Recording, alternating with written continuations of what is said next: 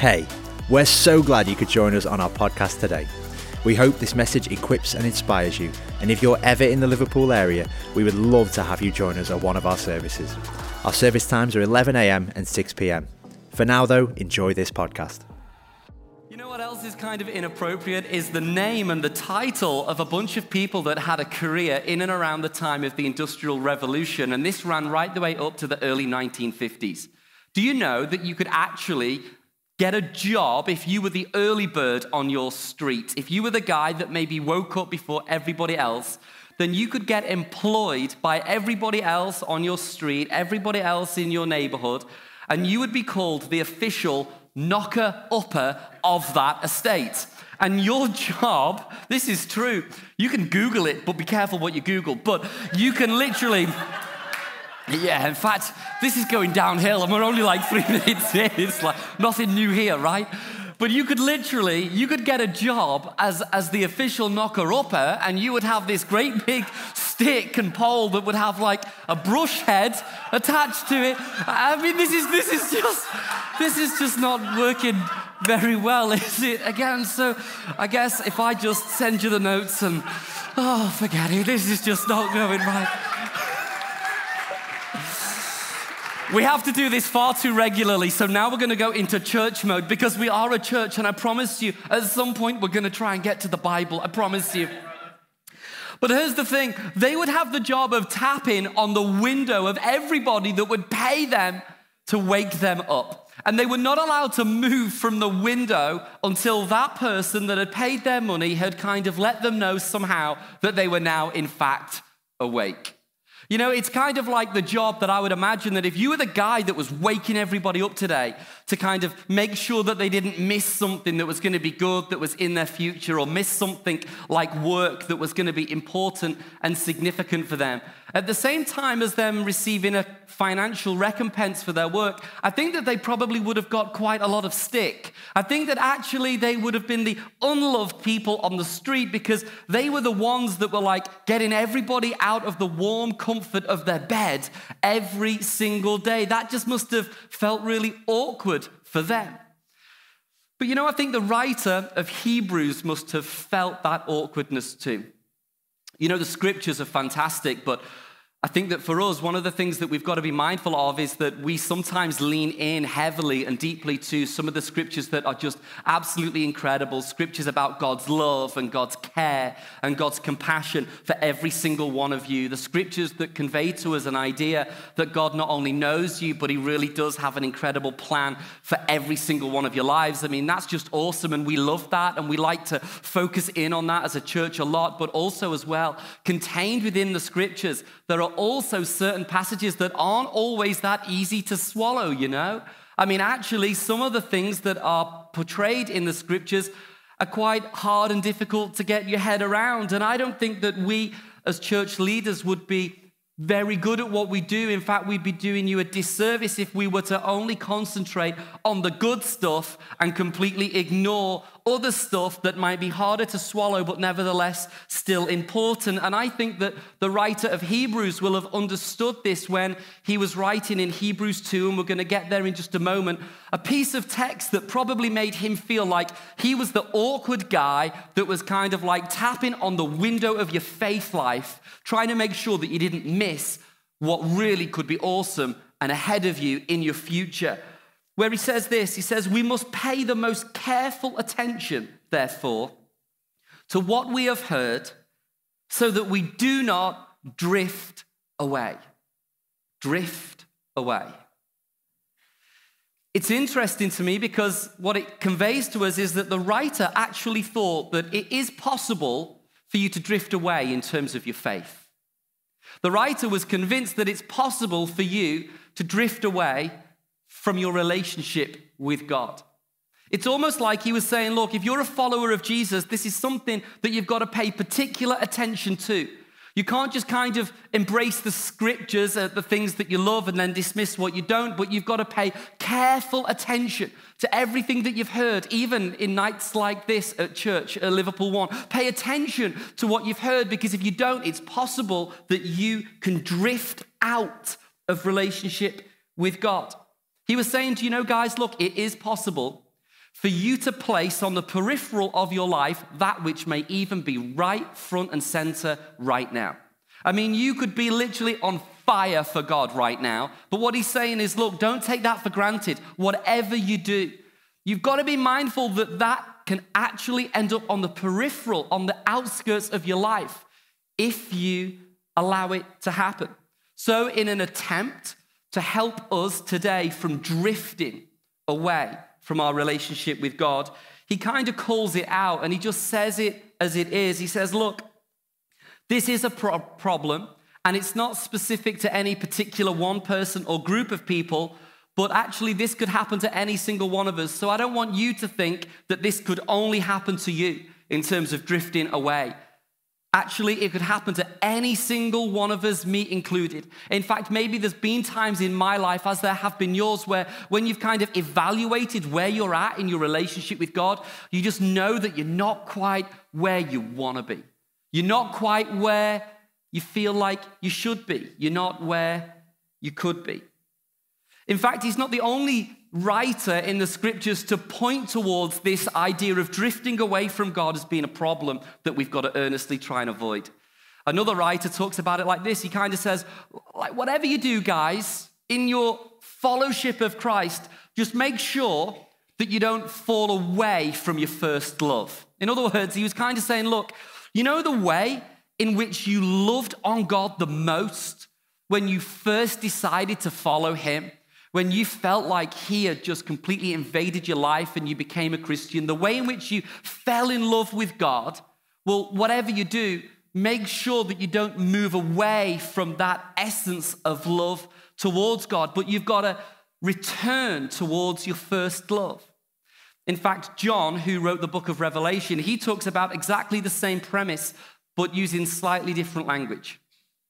He describes it like this. He says, look, when it comes to your relationship with God, you've got to kind of be mindful that you're always either hot or cold. In other words, that you're like all for God or kind of completely dismissive of him and against him. Because whatever you do, and it's kind of like gross language that he uses here, it's really interesting. He says, but whatever you do, don't find yourself living your relational life in terms of your faith with God in this lukewarm water bracket. Don't be in the middle. And he actually goes on to say that actually because God finds that lukewarmness repulsive, so much so that he spits it out of his mouth. It's kind of like he was saying, look, you can be hot for God or you can be cold for him, but whatever you do, guys, don't be lukewarm. Don't live life in the middle. And you know, I think there's such a difference between drifting away from God and turning away from him. I mean, at least if you turn away from God, you know, kind of decide, hey, that's not for me. I don't want to follow God anymore. I no longer believe in Jesus, or I'm not going to pray anymore. I'm not going to be a part of a church. At least you're making an intentional choice and you're going to kind of fall into that category of being cold. But at least you're kind of being one or the other. But the problem with drifting is that you can drift away from God very unintentionally.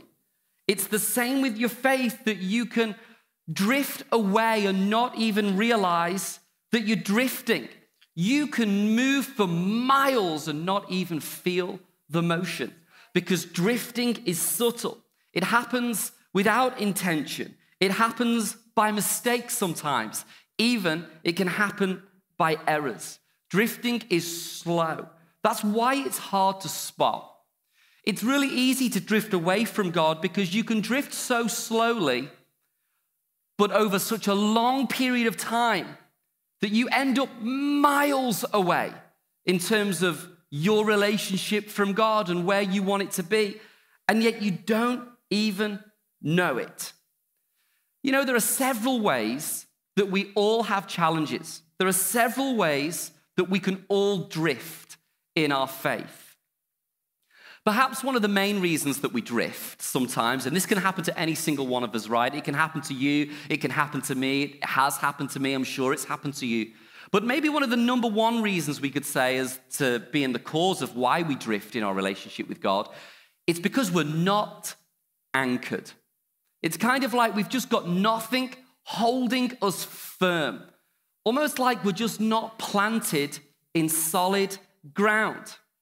You know, that's why here at Liverpool One Church, we are such big advocates of encouraging you to plant yourself and be part of a local church. And you know what? Hey, here's the deal. We don't even mind if it's not this church, but so long as that you're planted in a church and you're not just kind of, doing the whole church hopping thing and coming here, going there, visiting here, there 1 minute, out the next. It's like, no. Those that are planted in the house of the Lord shall flourish in his courts. You've got to sometimes choose to be planted in a local church, be a part of a local church, because you can find Christ on your own, but you can't follow him alone. You can find God on your own, but you cannot follow him on your own. And I understand that there are many reasons why sometimes people find it difficult to be part of a local church or commit to a local church. Sometimes churches let you down. I'm sure if you stick around here long enough, this church, I promise you, it will let you down. And that's simply because we're all trying our very best to follow a very perfect God, but we recognize that we are completely imperfect people. So it's likely that we're going to mess things up sometimes. We're going to cause offense. We're going to upset you. We don't want it to be like that. But because I'm human, because you're human, and we're all trying to do this thing together, it's highly likely that that will happen sometimes. But some people say, you know what, I don't go to a local church anymore, yet they're trying to follow Christ and follow God. And what they say is it's because it just wasn't good enough, or something happened and it just wasn't quite perfect enough. But here's the thing, I'm not sure that your attendance at church is about you being the recipient of perfection, but rather it's about you just giving of your best and you just playing your part. That's what being part of a local church is. And when you choose to be plugged into a local church, it kind of anchors your faith, your relationship with God. You know, some people who I speak to, and maybe you speak to them as well, they try and make out that their Christian walk is just going on so strong with God, yet they do it outside of a local church. They do it without having a place that they call home. And yet if you kind of just peel back the layers and ask them a few questions, what you can find is that there are many things that are completely non-existent that are actually really fundamental to our fellowship of Jesus.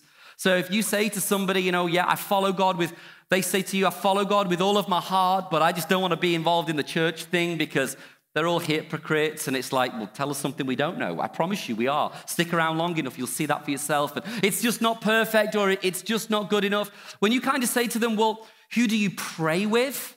The answer is always no one. Who do you study scripture with? The answer is no one.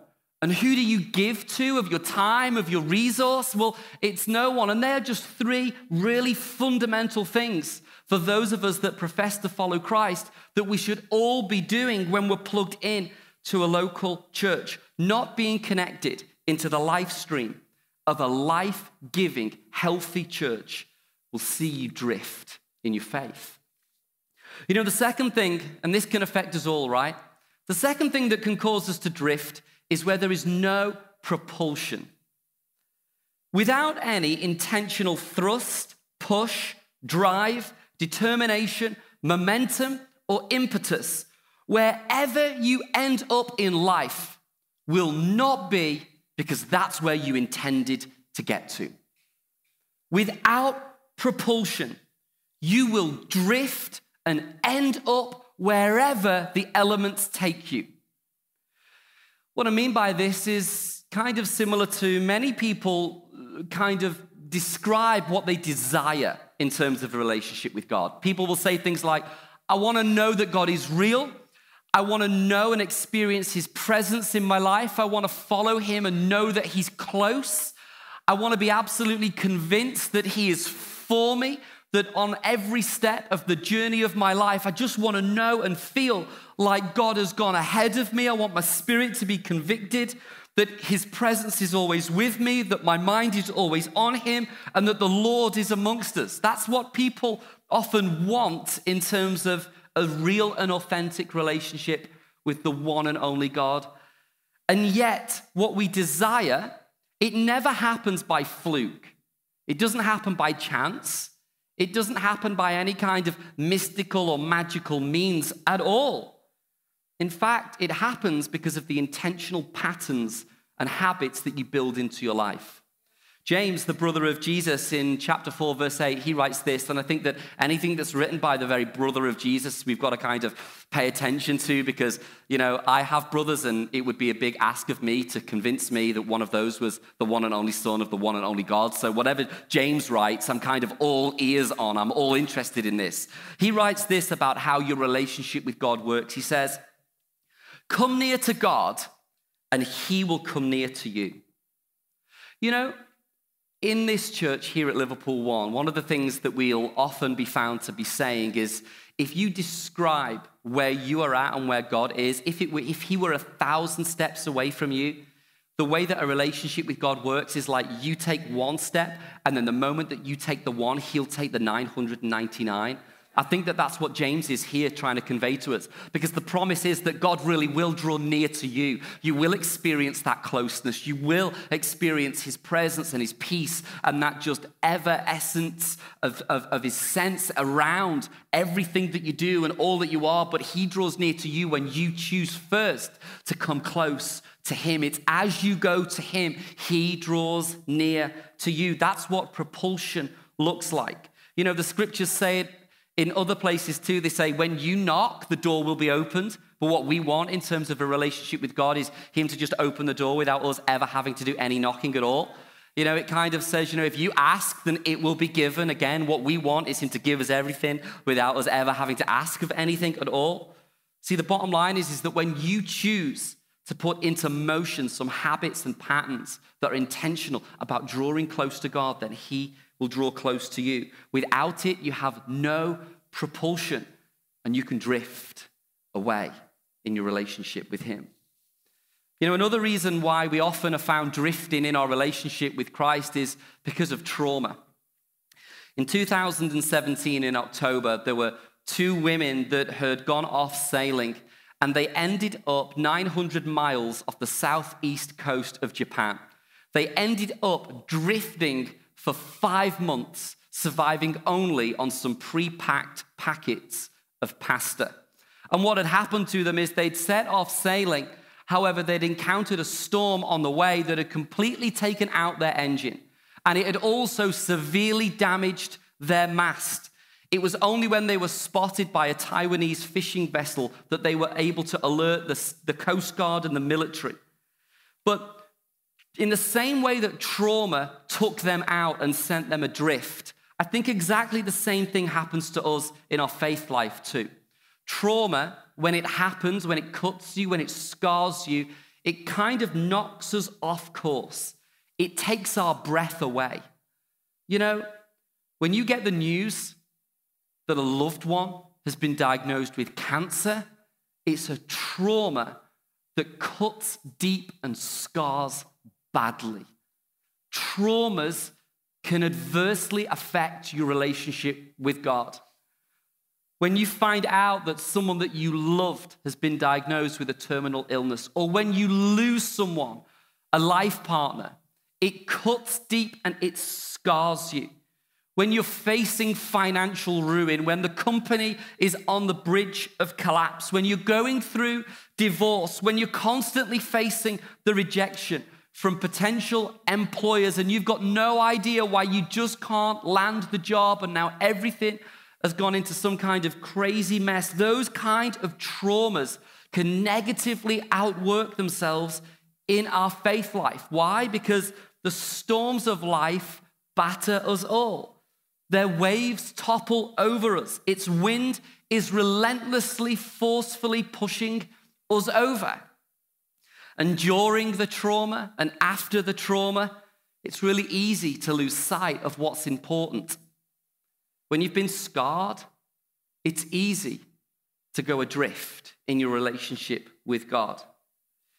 Perhaps the final thing that can cause you to drift in your relationship with Christ is an external force. In the same way that a boat can run adrift for many miles, over many months, by even the slightest of wind, so it is in your faith in terms of your fellowship of Christ.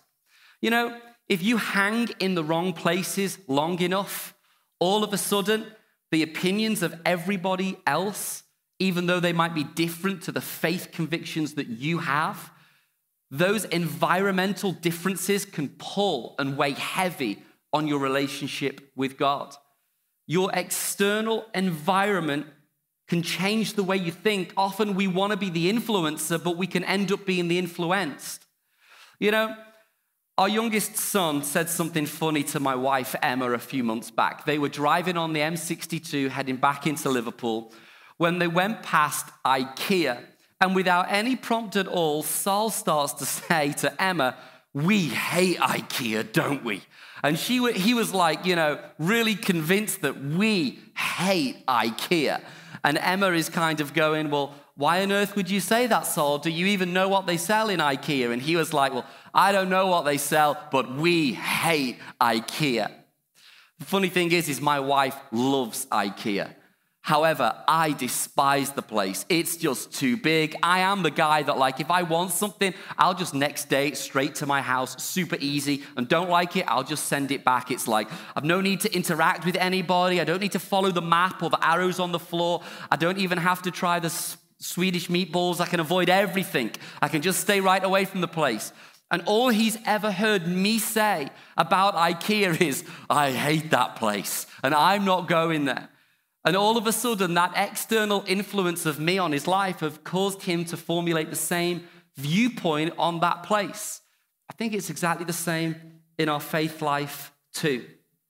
When you hang with the wrong people, when you run in the wrong crowd, they can influence and adversely affect your faith life. It can cause you to drift. It can even cause you to run aground. So, how can you recognize if you're drifting? Because if this is something that affects us all, are there certain signposts or lights on the dashboard that maybe could say to us, "Look, you've got to be careful now." Like the writer of Hebrews encouraged us, be careful because you've got to pay close attention to everything that you've heard, everything that you've read in the scriptures, everything that you've learned, because if you don't, you're on the verge of drifting away. And if I'm honest, I'm going to talk to you about some things that I've found in my own personal life. And I'm not saying at all that I've got this right over all the years, because I promise you I have not. But these are things that I've noticed that when these things are missing or are present in my life, that I find myself drifting outside of that close relationship with God that I actually want in the depth of my heart. But these things are indicators that if you don't sort these things out, you're going to drift and you might even run aground. So the first thing is this. You're drifting when your life consists of prayerlessness. It's like when you first started to follow God, when you first became a Christian, you would pray and want to converse with Him all of the time about even the smallest and the slightest of issues going on in your world. You'd feel confident about praying and talking to Him about those matters. But now you're drifting. Your life has pretty much zero prayer at all. Not only does your life not have any prayer at all, but you'll also start to feel like, well, what's the point in me praying anyway? Does God even know? Does God even care? Can God even hear? So you now don't only not pray, but you now question its entire worth and validity as well. It's a sign that you're drifting in your faith. Another sign would be when you spend no time in the Word of God. It's kind of like when you first made a commitment to follow God, when you really knew that Jesus Christ had been sent to put on skin and flesh and walk the planet amongst us as human beings, and you recognized that His life was given on a cross for you.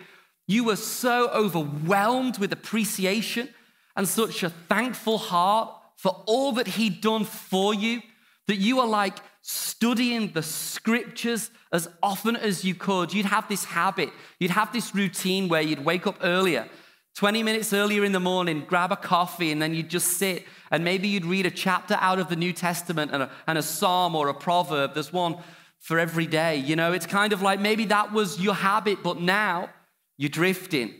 So you don't have that habit anymore. Not only do you not read the scriptures in terms of opening up the Bible, the book, but you don't even have the notifications switched on your YouVersion Bible app anymore. It just kind of drove you a bit crazy, and you were like, well, I don't really need that anyway. I don't really want that. when you have absolutely no time in the Word of God, it's highly likely that your faith life is drifting. Attendance at church decreases. This is a real significant warning light on the dashboard. You know, if you want to know whether or not you're drifting in your faith life, just have a look and see how you've been attending church recently. Because most people who end up falling out of their relationship with God, they often don't do it because they've made a choice. They do it because they've completely drifted away from God, away from the people of God, away from the church, which, by the way, was the very thing that Christ's life was given for on a cross, for us to be a part of. So be mindful that if you see your attendance just kind of going to zero or dropping off the chart, it's a warning light saying, hey, you know what? Maybe you're drifting right now. You know, another thing that you've got to keep check is this. When you're drifting, what you find is that you compromise your morals and your beliefs.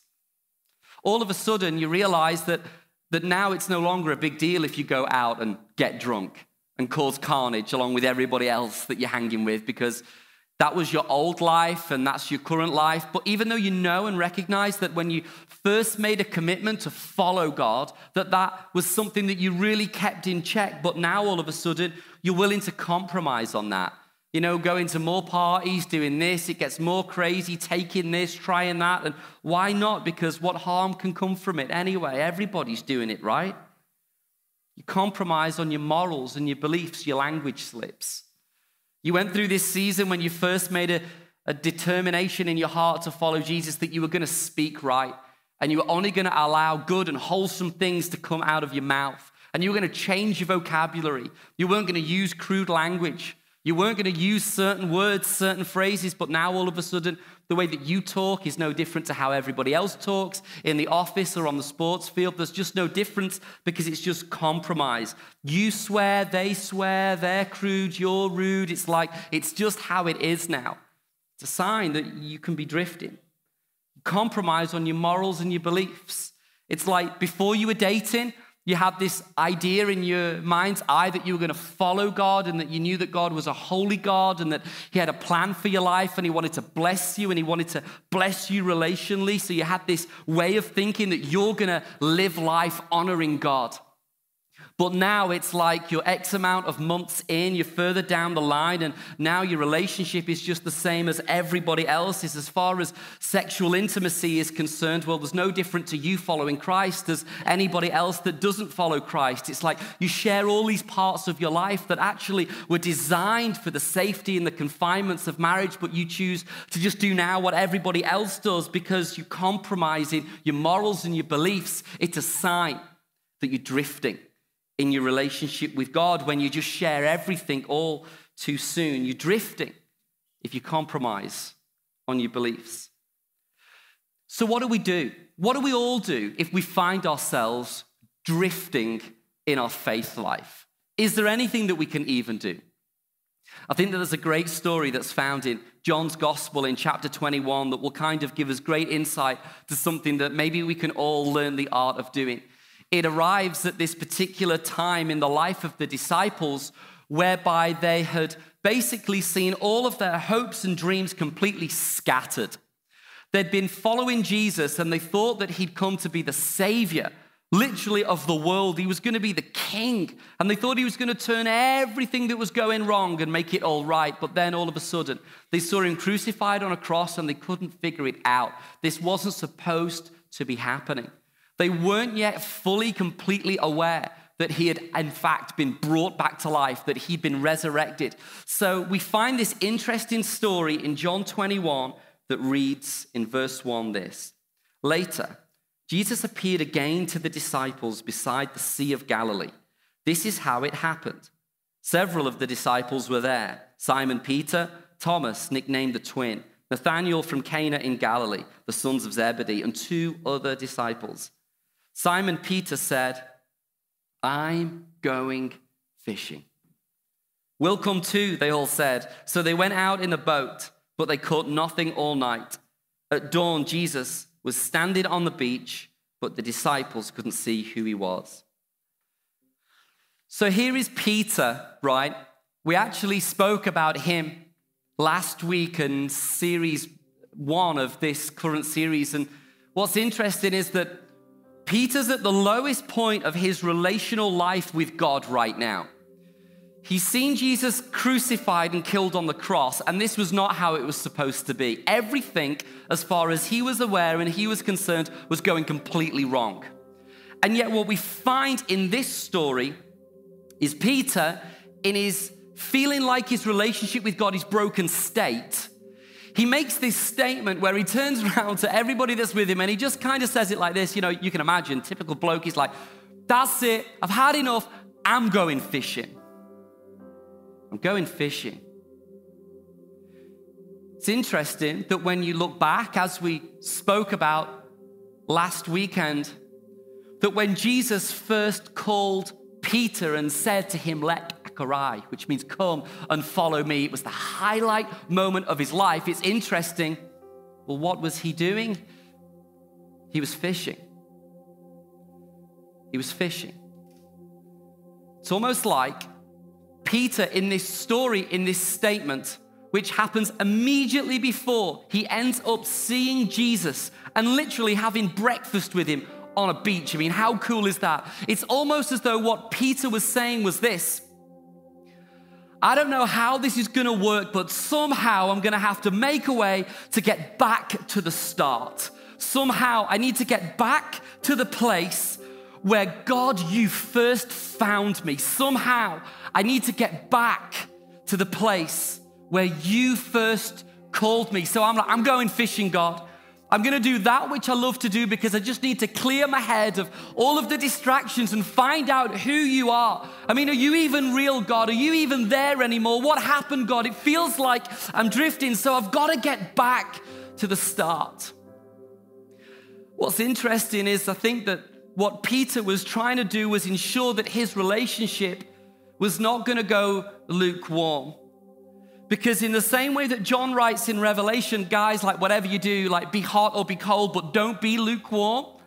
I think that Peter was doing that which was needed and necessary for him to get hot again in his relationship with God. Because if I was to try and give you a picture of how it often works when we drift, it would be similar to this. If we all were to start off in our relationship with God, and it's almost like the moment where we hit the on button. It's the moment where the water starts to boil and we feel close to God. We know that God's called us. We know that God's loving us. We know that God's got a plan for our life. And it feels to us like He's real, and we know of His presence and we know of His peace, and everything's great, and we're worshiping God and we're spending time in the Word of God. And it feels to us in those early days, in those early weeks, in those early months, that we kind of start to boil in our relationship towards Jesus. It's like things just keep getting better and better and better. In the same way that the water will bubble and steam and get hot, so does our faith. It's kind of like that's who we become on the day that Jesus says to us, come and follow me. That's who we are. That's who we're supposed to be. It's like what the writer of Hebrews was saying to us: whatever you do in your faith, don't drift away from who you're supposed to be. Don't drift outside of the relationship with God that you were designed to have. And yet what we often find is our faith goes cold.